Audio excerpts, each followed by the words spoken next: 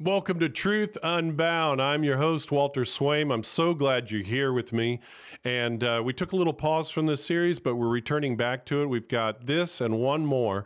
And this series is called Myth Understandings. In other words, about those Christian cliches that are often stated and said, even generation after generation, but they might not quite be biblically accurate, yet they're repeated, as though they were like many theologies that we can live by when they're really not from God's word.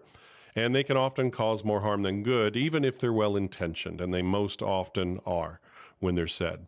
Well, the myth understanding of this week is this one, and you've heard this one. Hate the sin, love the sinner. Hate the sin, love the sinner. Now here at Truth Unbound, we take on the challenge of looking honestly and directly at what these things come up and happen in the local church, in life in general, questions about the Bible, issues, things that happen in the society that is around us. How do we respond to it? What does God think? Because that's all that really matters in the end. Well, at Truth Unbound, we help to look at that. We take these issues, look at them under the microscope, if you will, of God's word, plainly interpreted and stated and read, and we see how God wants us to think and respond. So, are you ready for this one? Hate the sin, love the sinner. Is it true? Is it not? Let's take a look right now.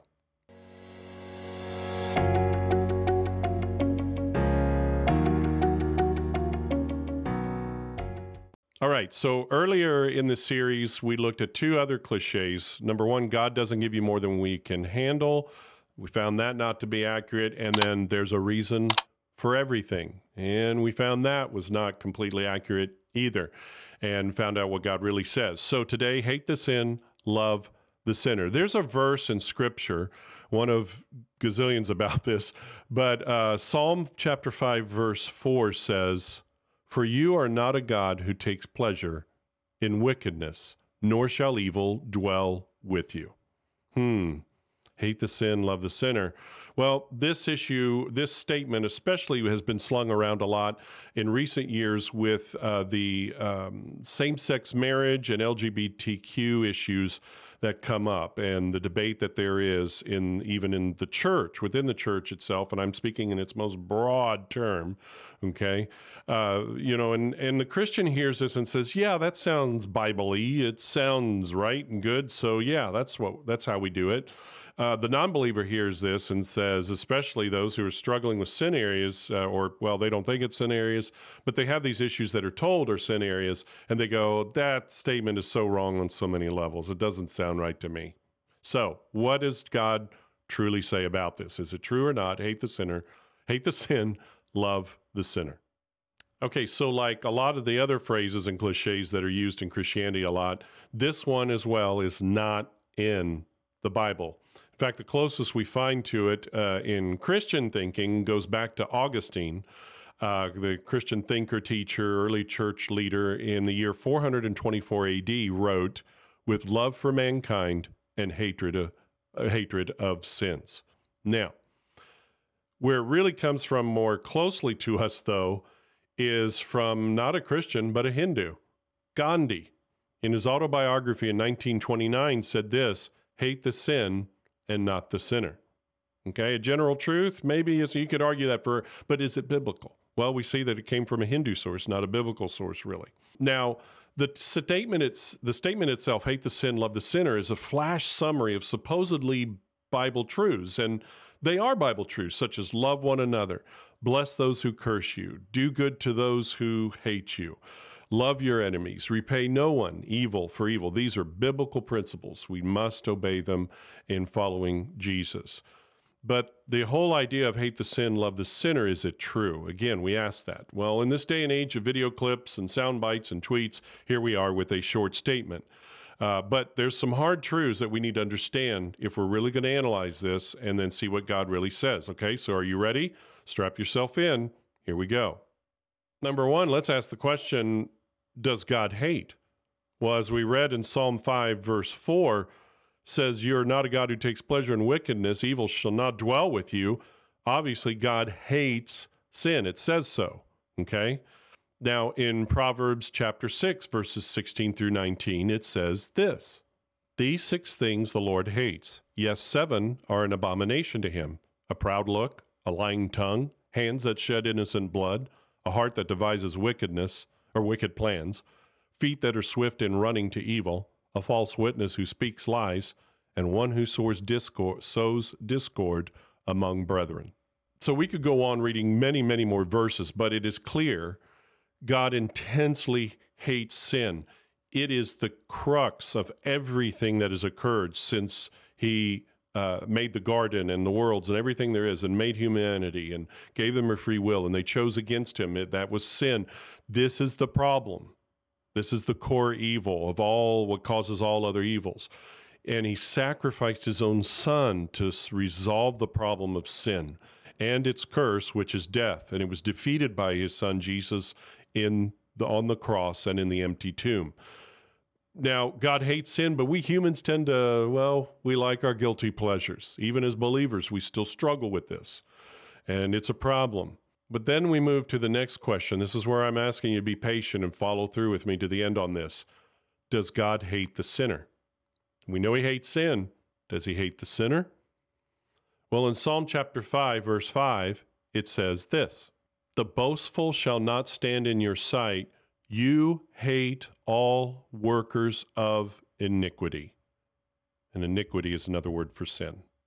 Now, in the original Hebrew, hate can mean, hit my microphone there. Hate can mean everything from absolute, that wicked, evil despising of someone, to do them harm as a result, to be set against them, to oppose them, totally oppose them and be against them.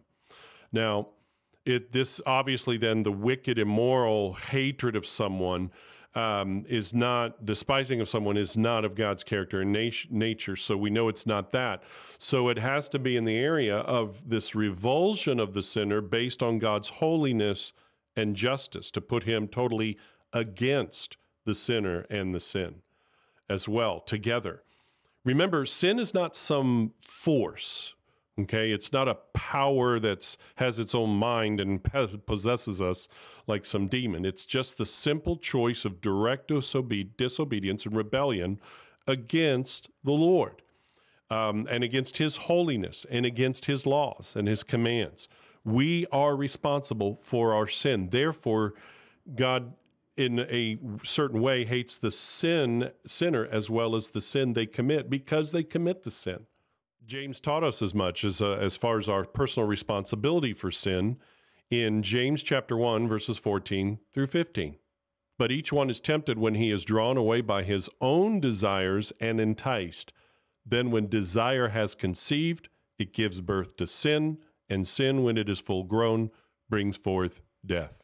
So the sinner commits the sin. Therefore, God's judgment is against, he hates and is against the sinner.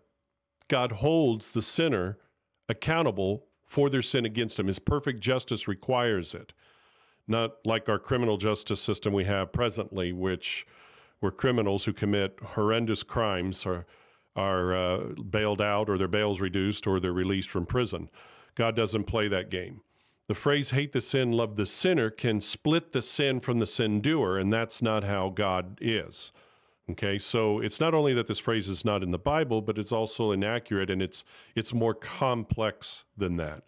God's justice is absolutely pure and fair, and eventually will permanently demand that the evildoer be held accountable for their evil doing. For those who permanently reject God, who hold on to their sin and reject Christ once and for all, it says this in Revelation chapter 20, verse 15. "And anyone not found written in the book of life was cast into the lake of fire." But then the part, "love the sinner," it has some biblical truth in it, because God not only hates the sinner, holds them accountable, and is against them for their sin, but he also loves the sinner. In Romans 5:8, it says this: "But God demonstrates his own love toward us, in that while we were still sinners, Christ died for us." You see, as extreme as his hatred is for the sin and the sinner because of his holiness and justice, his love for the sinner who commits the sin is just as extreme. And it's only God who has the ability to hold this perfect balance between the hate and love of the sin and the sinner. We don't balance it that well. But God gives us the ability through Christ in us and the Holy Spirit in us and in obedience to his word to be compassionate as Jesus is for the sinner and to do the loving toward the sinner that Christ did. So how does this apply to us in the end? Number one, we need to reject or hate sin just as much as God does. In 1 Peter chapter 3, verses 10 and 11, it says this, "For he who would love life and see good days, let him refrain his tongue from evil and his lips from speaking deceit. Let him turn away from evil and do good. Let him seek peace and pursue it." Psalm 97:10 says, "You who love the Lord, hate evil."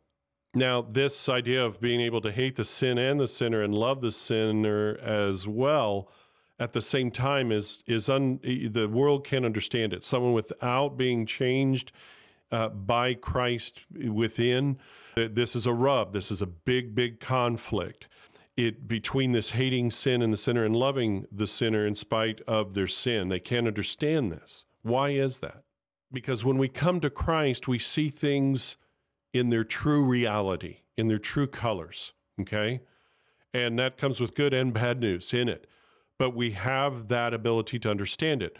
This is what it says. This is how it is explained in 1 Corinthians chapter 2, verses 9 through 16. "Eye has not seen, nor ear heard, nor have entered into the heart of man the things which God has prepared for those who love him.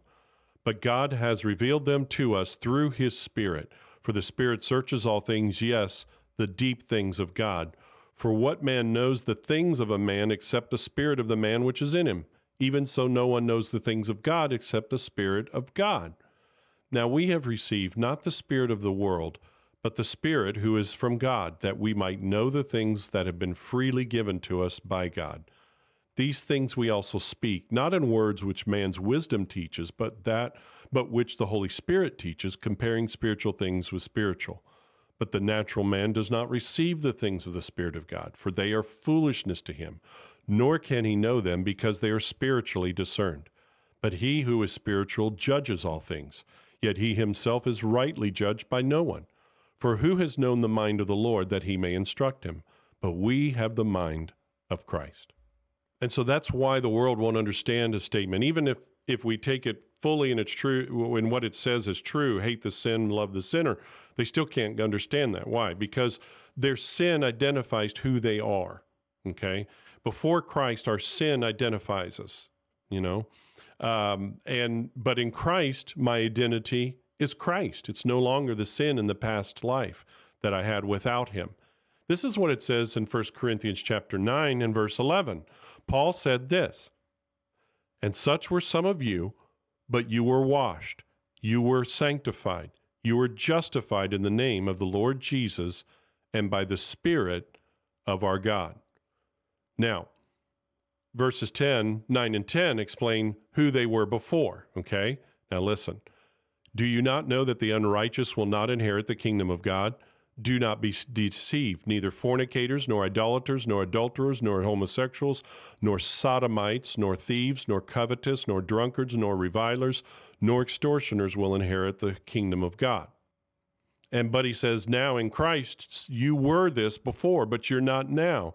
You've been washed, you're sanctified, you're justified in the name of Jesus. You're somebody different with a different mind and a different spirit and soul.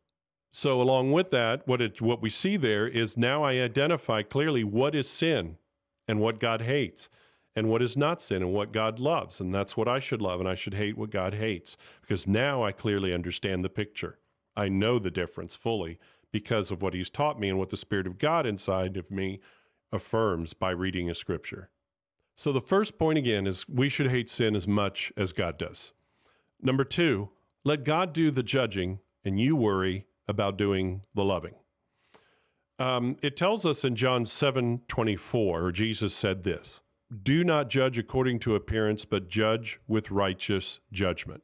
So yes, we are supposed to make discernment about what is right and wrong and about the actions of people and what they're doing and why they're doing it. But we still should continue loving that individual as much as is possible to do so that they are loved to Jesus. And keep in mind this as well.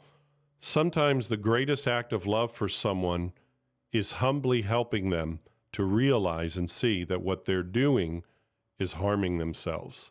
It's sinful and it's hurting them. And the third point is this: check yourself first. It says this, Jesus said this in Matthew chapter 7, verse 5. Hypocrite, first remove the plank from your own eye, and then you will see clearly to remove the speck from your brother's eye. In other words, if you're ever going to call out someone else's sin, then you better be very, very sure that your life and your reputation and your lifestyle back it up. It still doesn't give us a license just to judge people everywhere and condemn them. That's not what we're supposed to do. We just read that earlier. But if we must take a stand, make sure that your life reflects a life that is trying to live for Christ, forgiven and freely trying to live a life apart from sin. Well, I hope it's helped you to see this issue more clearly. And I want to remind you to click like, to also click on following the podcast, and if you would subscribe to it as well, and then share this with everyone you can. All right? Follow Jesus, and you'll always follow the truth. We'll talk to you again soon.